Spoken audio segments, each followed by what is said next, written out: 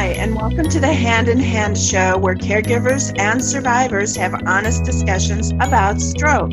We are a part of Stroke Focus Podcasts. This is Cam, your host. If you are a survivor, a caregiver, a researcher, a support group leader, or a local business helping the stroke and brain injury community, Stroke Focus is offering a number of exciting programs.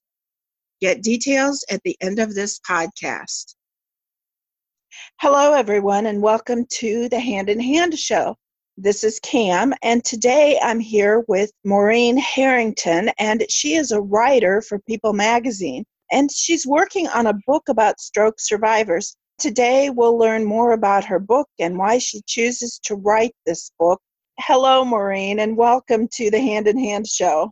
Hi, Cam. Thanks for having me. You're writing a book about stroke. How did it come to you doing this? Well, I had left the People magazine, and for a number of reasons. One was I wanted to do longer, more explanatory work than daily or weekly or monthly journalism allows you. So I was looking for a book project. I had a friend named Dr. Martha Molina, and Dr. Martha is part of a wonderful family who is in healthcare. Their 5 kids, quote unquote, they're in their 50s now, are doctors. And their father was a doctor who came with his wife from Mexico, went to med school here in Los Angeles, and began to work in an ER. And he felt that the ER was not doing well by Hispanic people, not out of neglect, but more out of cultural misunderstandings and language. So they began a clinic, and it's now a $1 billion business, and it takes care of the poor. So I asked Martha, couldn't I write about her family, a book about her family? And she said, absolutely not. That would just be too prideful. No. So she said to me, but I have an idea for you. And her idea was about stroke. Her mom had a stroke. And, you know, even though this family had all kinds of resources, they knew how to find experts. They knew how to go to various people for help. But when they had gotten their mom through hospital and rehab, there was nothing to help them create a life for her. And they did what everybody does. They Googled, they asked friends, they looked everywhere for a book or something to help them. Mm-hmm. And there wasn't anything. So she said, I think you should write a book for the loved ones and patients who have stroke and all kinds of the community around stroke. And in all honesty, Cam, I didn't believe her. I thought, oh, come on, there has to be something. And I looked, and she was right. There are a few things. I don't want to knock what's out there. But, right. You know, there are tremendous things out there, but not very many. I began to interview and research, and I knew almost immediately from my experience at Time magazine and People magazine that people learn best by hearing stories of real people. Mm-hmm. So I designed this book as a series of profiles with the science around it. And the reason for that is, if you read a story, let's say I'm writing your story, Cam, all the things that you have been through, all your experiences, your family, your friends, everybody kind of chimes in. I imagine a reader who's going to read your profile who has somebody in their life sort of like you or sort of like your family.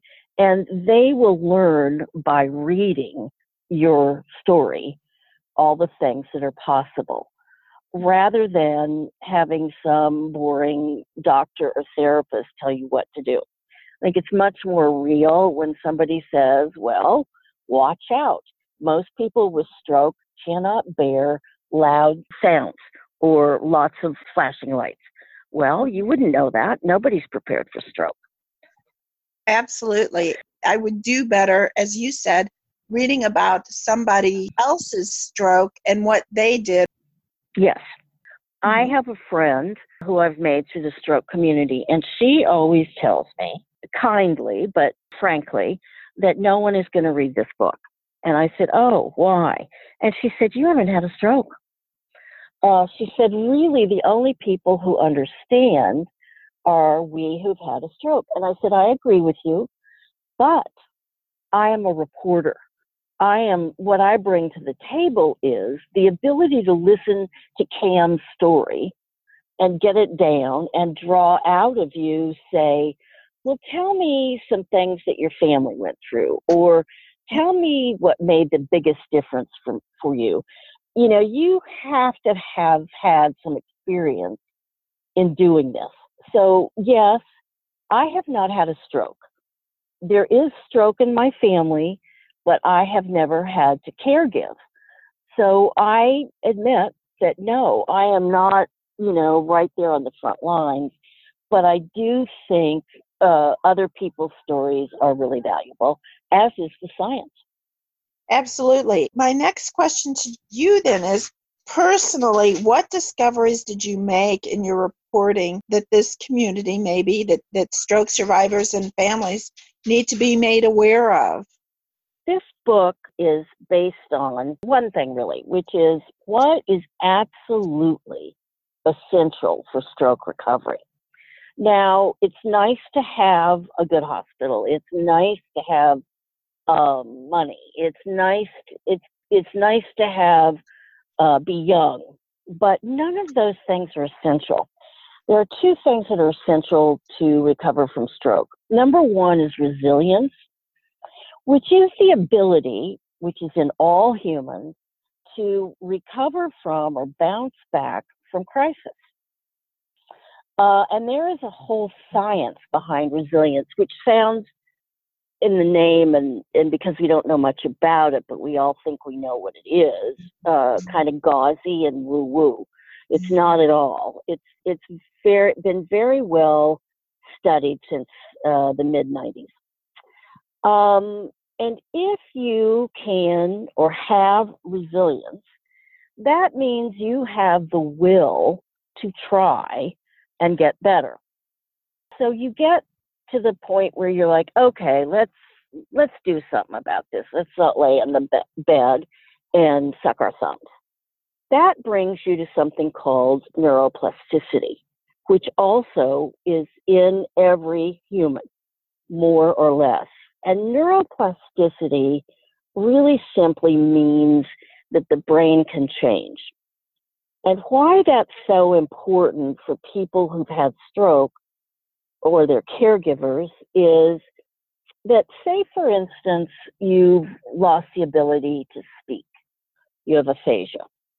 If you work on that, if you continue through repetition and effort, you may be able to get some, if not all, of your ability to speak again. This is also true of many other parts of the human that are wounded by stroke. Say, for instance, you can work really hard in rehab, whether you have a therapist or you bought a book or you're just going by the seat of your pants. Activity, which is repetitious, actually changes the neural pathways in the brain. So that, let's say, you have lost part of the use of your right hand. So one of the things that you're going to do, of course, is exercise so that you can strengthen your left, because that's what you'll be using, right? But don't forget that which appears to be useless to you. You need to do the exercises that will enable you to get some, if not all, of your arm function back. So you have these two things, and they're strange until you think about them and observe them. This actually goes back to why I'm so fascinated with these stories. Since I was a little girl, and then certainly when I was a reporter, I always wondered, what is it that makes one person able to survive the most awful, terrible things, illness, crisis, poverty, you name it? Why does that person A, do okay and comes out on the other side of this as a functioning human? And then why are some people just unable to do it? I'm most interested in the positive side of this. Mm-hmm. What makes us able to not only survive, but thrive? And for the first time in my life, this is like 20 years, I now understand what it is about humans that enables them to keep on going. I do find those with positive energy, gratitude, and want to get better. And you also have to have a purpose. The very first book and the very first psychiatrist that I talked to about this did a 20-year study on American prisoners of war in Vietnam, including Mr. McCain. And they talked to these men and observed them for 20 years. And they came up with the same principles that you do. Purpose above all. Because if you don't have anything to live for, why would you bother? Gratitude is very important. Attitude is important. Humor, they found. And then what surprised the doctors, but doesn't surprise me particularly, is the importance of people around you. A community, however you define that community. Maybe it's one best friend. Maybe it's a big family. Maybe it's your church. Whatever it is, you do need some people around you. And the other idea that's very important for people to know is that resilience comes and goes. And I'm sure you had this experience of you just can't get over it one day. And so you struggle, and then you are better the next day in terms of attitude and willingness to do the work. So resilience isn't all rainbows and puppies, that's for sure. Another woman told me that if she is very conscious of doing something for another, that brings her out of her black place. As soon as she, has concern for somebody else, it can lift her spirit. Lots of ways to increase, strengthen, find, develop resilience. And I think there are many people who would listen to this and say, well, I don't have that. I don't have any of that the lady Cam is saying. Well, okay, maybe you don't feel it, but why don't you think about it and really ask yourself some questions? Why am I living? Do I have a purpose? Is it my kids? Is it my job? Is it my spirituality? And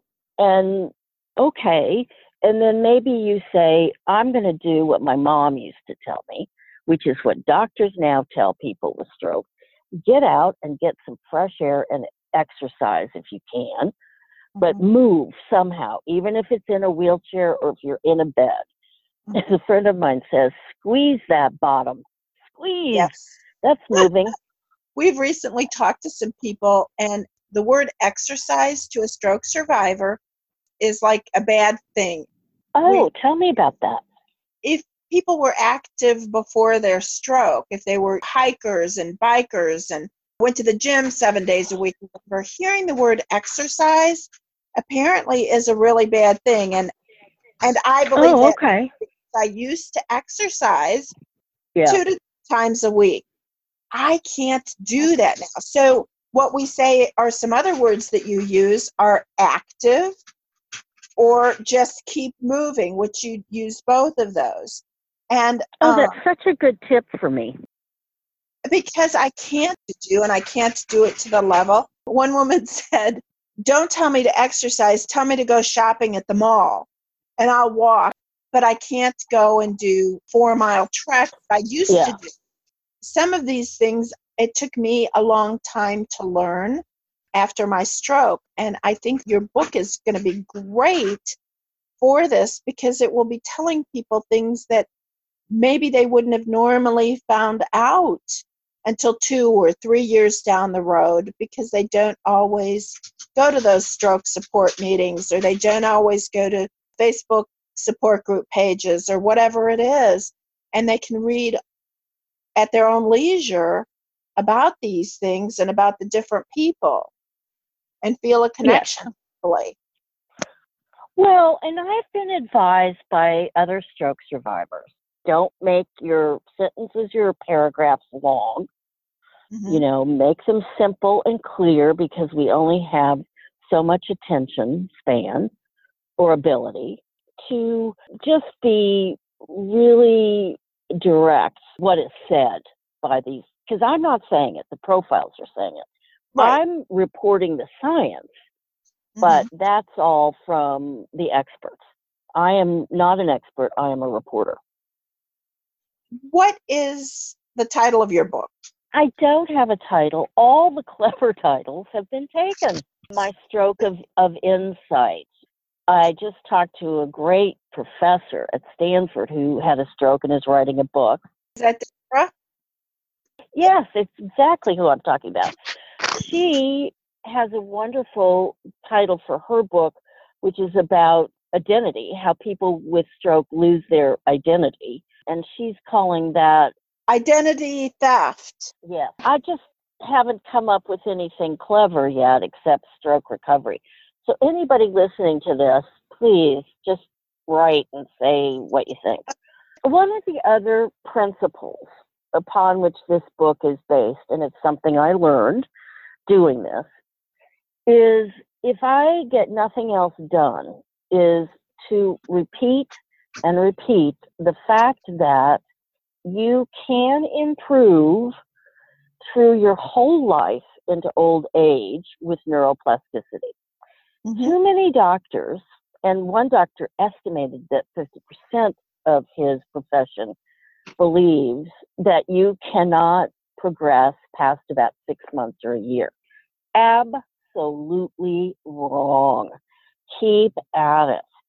I cannot tell you how many people I've met who are older, who had their strokes 20 years ago, who were told, oh, you're not going to get any better than you are now, and never worked at it, never went on with therapy or anything else.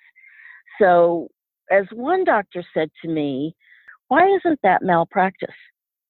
Mm-hmm. Think about it.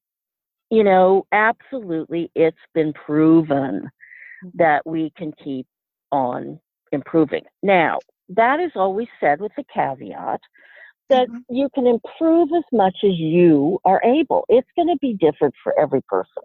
Right. For me, I started out not walking, and then I was in a walker, and then I lost the walker. So I told my therapists, and I kept going. And one day I was walking in a park and realized I'd walked over a mile. That was like 3 years down the road. I got an adult tricycle last year at Christmas, and I started riding it. And the funny thing is, I couldn't control it. Somebody had to walk next to me because I was ending up in people's yards and not being able to get out.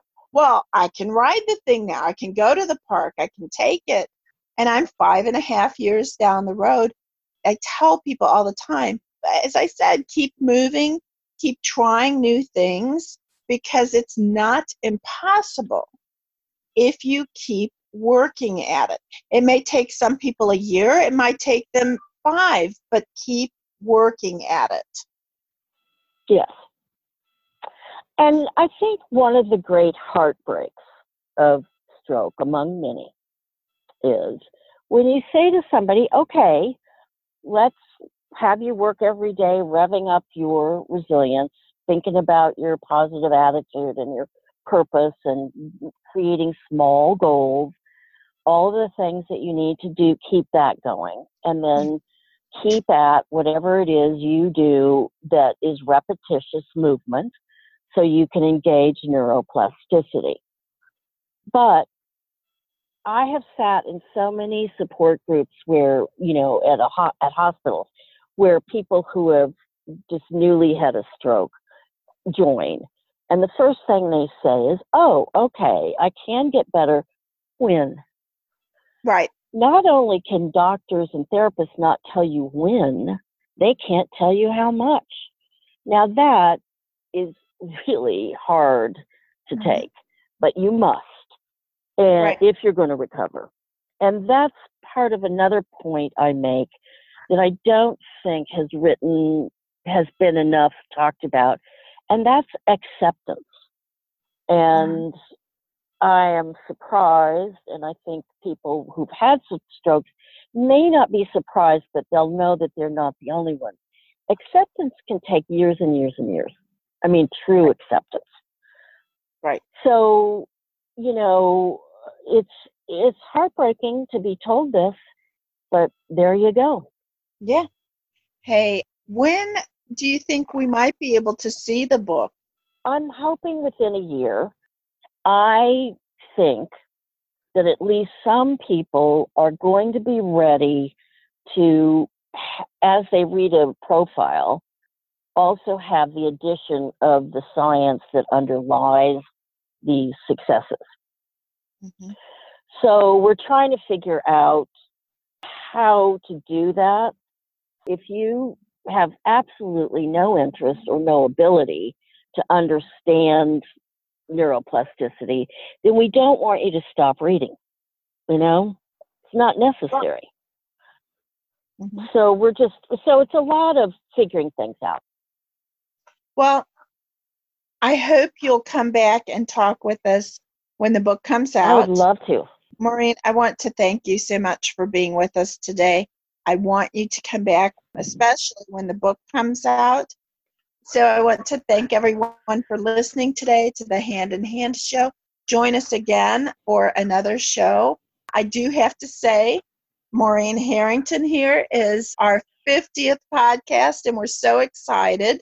But join us again, and I'll see you next time on the Hand in Hand show. Thank you. This is an announcement of Stroke Focus. Stroke Focus has opened up its blog section to all its members. It is a professional platform, completely free and very easy to use. It provides instant visibility to know how many views your blog is receiving. At the same time, we are helping members put stories on our podcast. You can get a professional quality radio broadcast to share on Facebook, Twitter, or post on your site. For all our members with aphasia, our audio editors will help make your interview smooth. You do not need any professional equipment. No interview will be published before you review and approve it. There is no charge.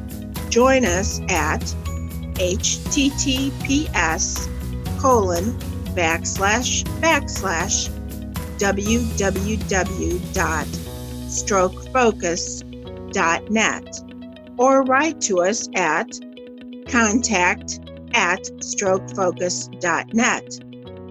Join the growing list of people sharing stories. What you share will make a difference.